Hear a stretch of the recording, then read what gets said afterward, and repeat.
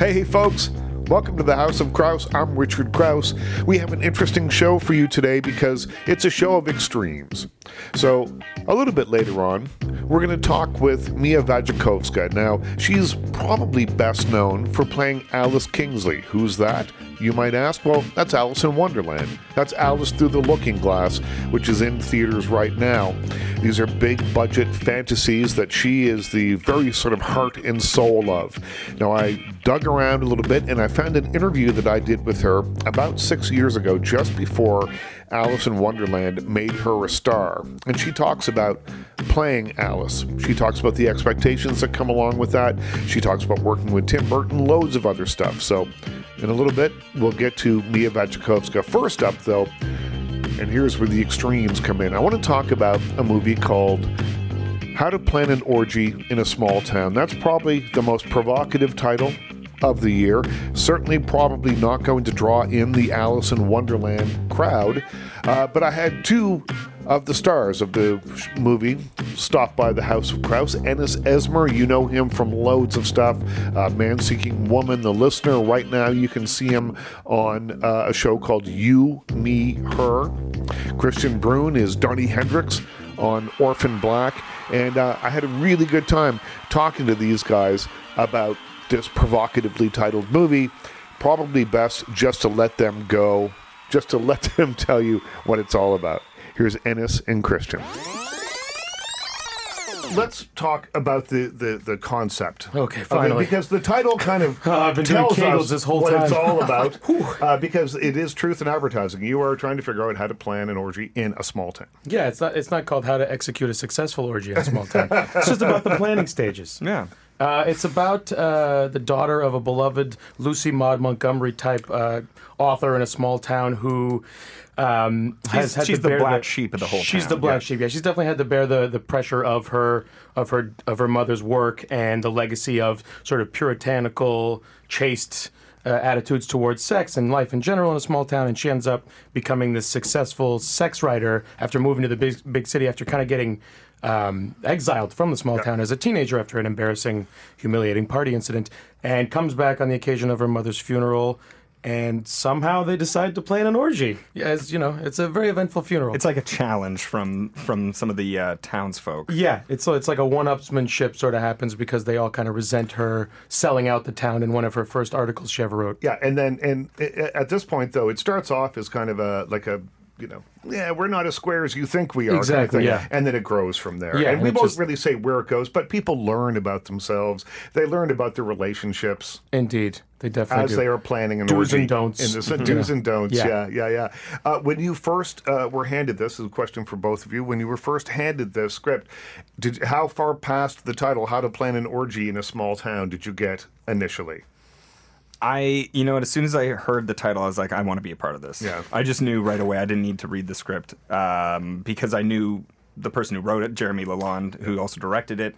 I knew his work, and I really think he's absolutely brilliant and hilarious, so I knew it was going to be a great script. I, of course, read it first, but I knew I wanted to be in the orgy. And Ennis? I was in a movie with Jeremy called Sex After Kids that he wrote and directed, and this was something that he, as he does with all of his projects, he'll workshop a lot. He's very diplomatic about material changing, things like that, adding jokes, taking things out here and there. So he'll listen to actors. He's very collaborative. So we were part of a table read, right when this first started, and the changes it's gone through. So I feel like I've been a part of it for a couple of years now. So I've been on board since then. Is Jeremy Lalonde sex obsessed? That's the question, because this movie has all seemed to border around that. He's probably undersexed.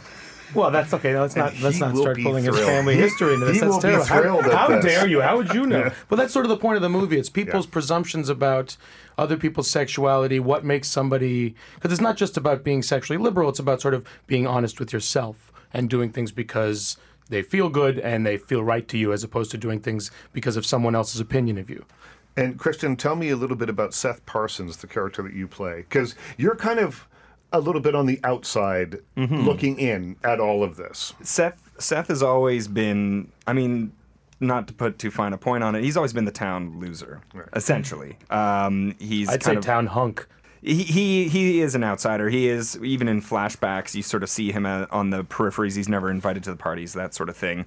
But he knows his place and he knows what he is, and he doesn't really pull any punches about that, and he knows his lot in life. And then he gets an opportunity throughout the film to grow his prospects for friendship, let's say. And it's where they're... Prospects for friendship is such a delicate way to put that. Such a like a Victorian. It sounds almost Victorian. Yes. These are my prospects for friendship. Prospects, Yes.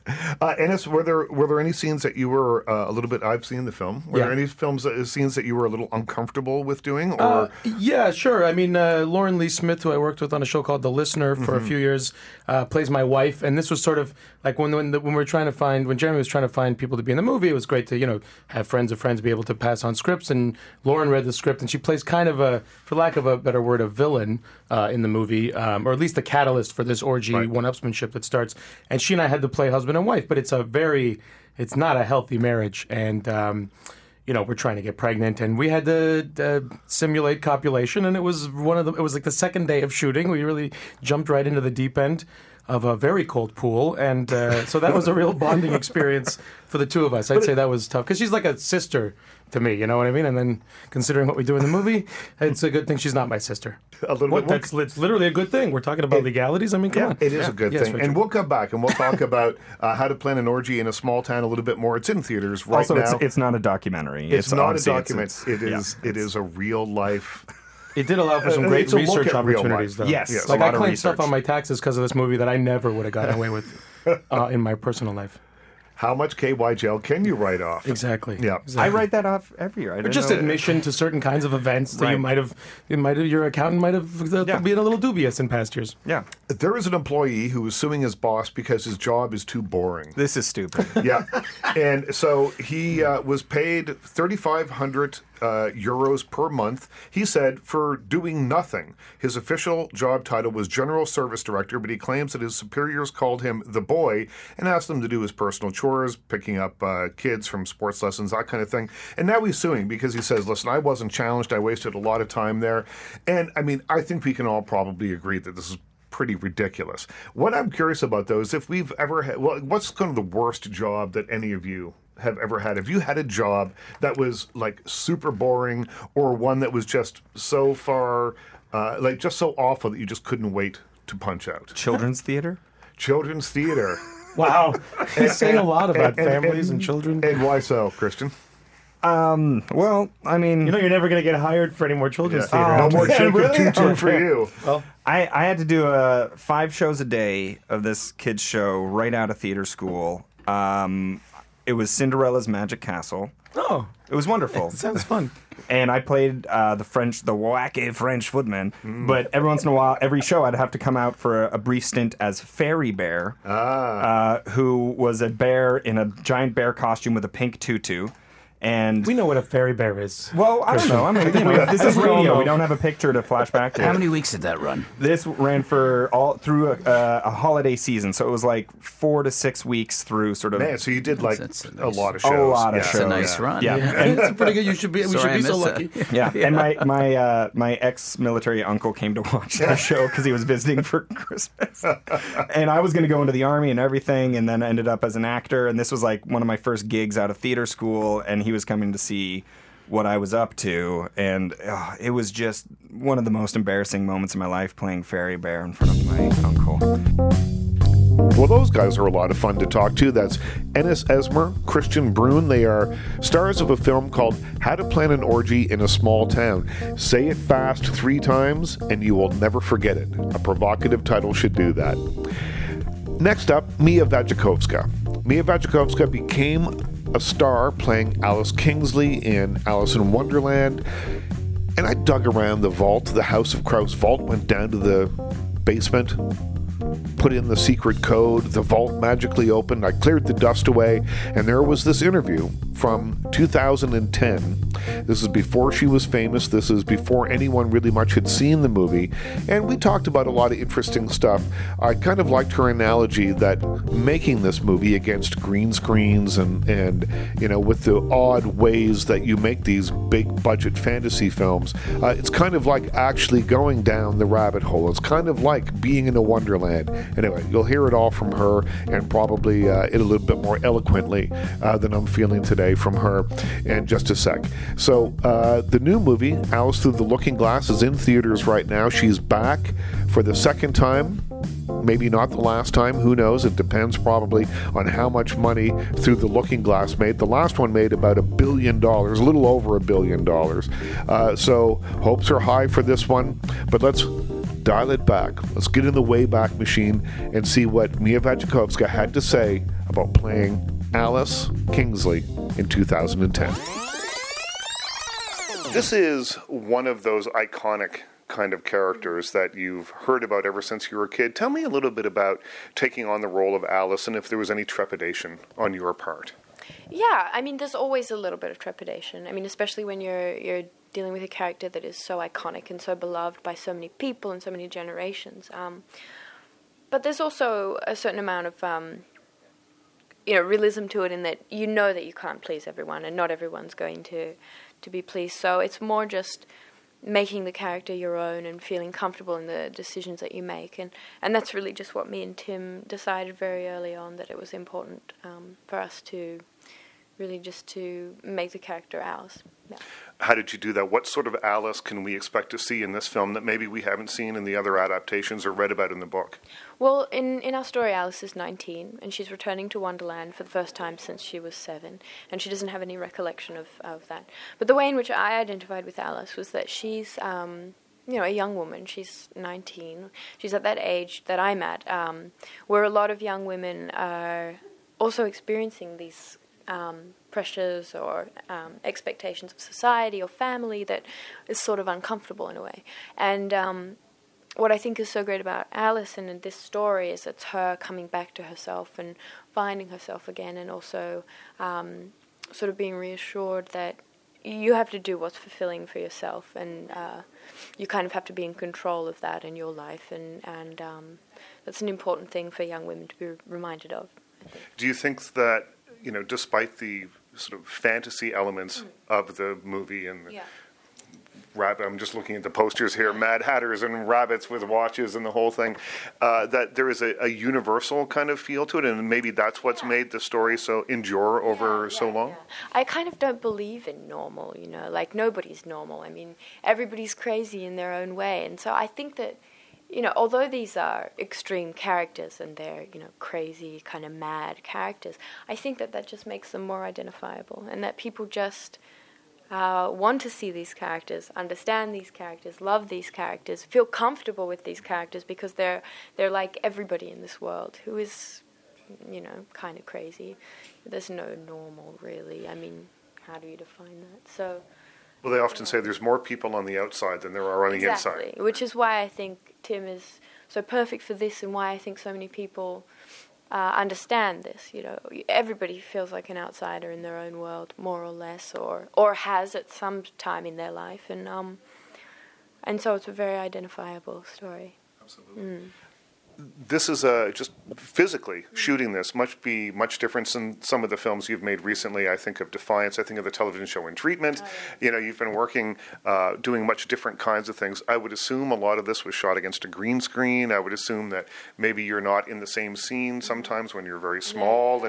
So tell me just a little bit about adjusting from doing very realistic sort of dramas like In Treatment to something like this. Yeah, well... 90% of this film is green screen, and that's a really bizarre way to work. I mean, and I come from that background of very small independent films, sort of experimental work like In Treatment, which was fantastic for me.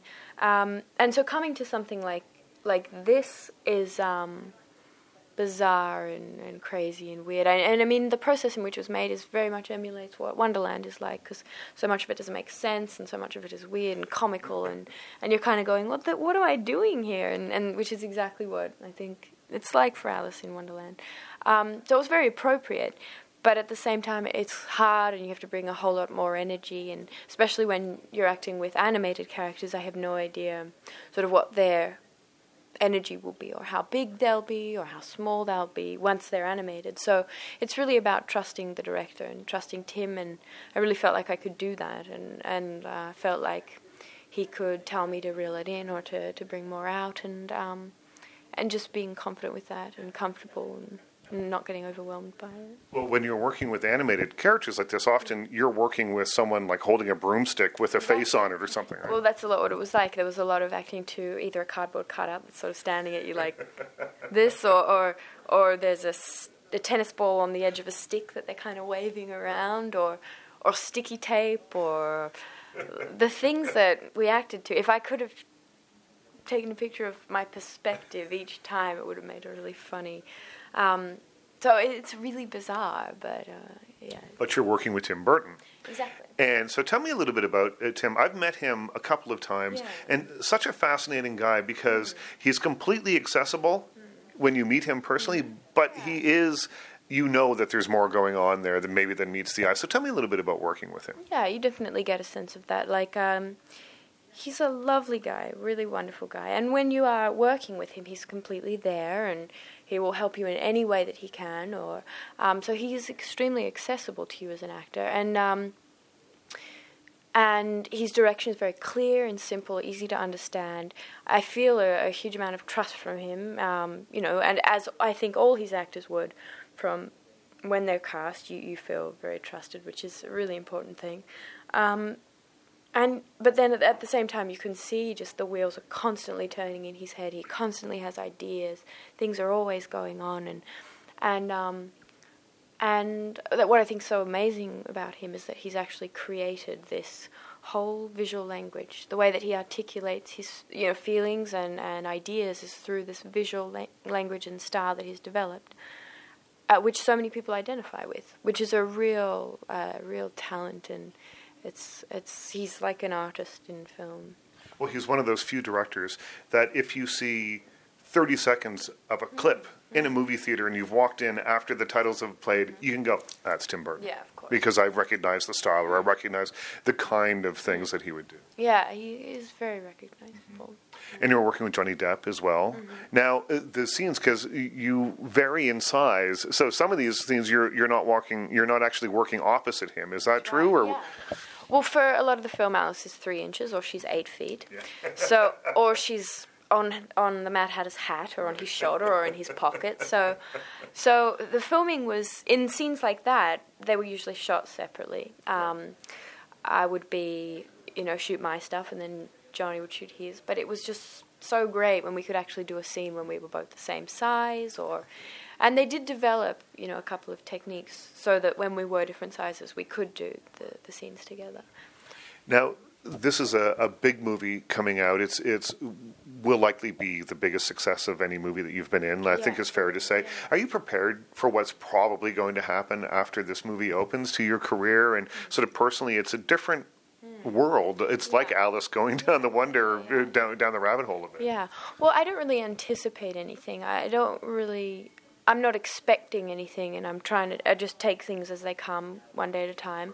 And that doesn't overwhelm me if I do it like that, which is good. And I think probably to a certain extent I'm in denial as to I don't really know what will happen, so we'll see. But yes, I feel prepared.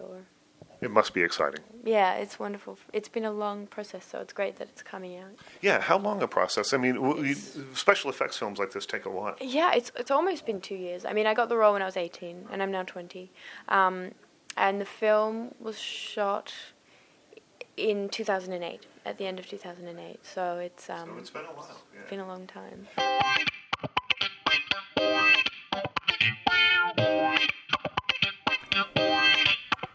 Well, that's it. That's all for the House of Kraus. That's from 6 years ago. Mia Wasikowska talking about playing Alice in Alice in Wonderland. She's in theaters right now in Alice Through the Looking Glass. Also, check out How to Plan an Orgy in a Small Town.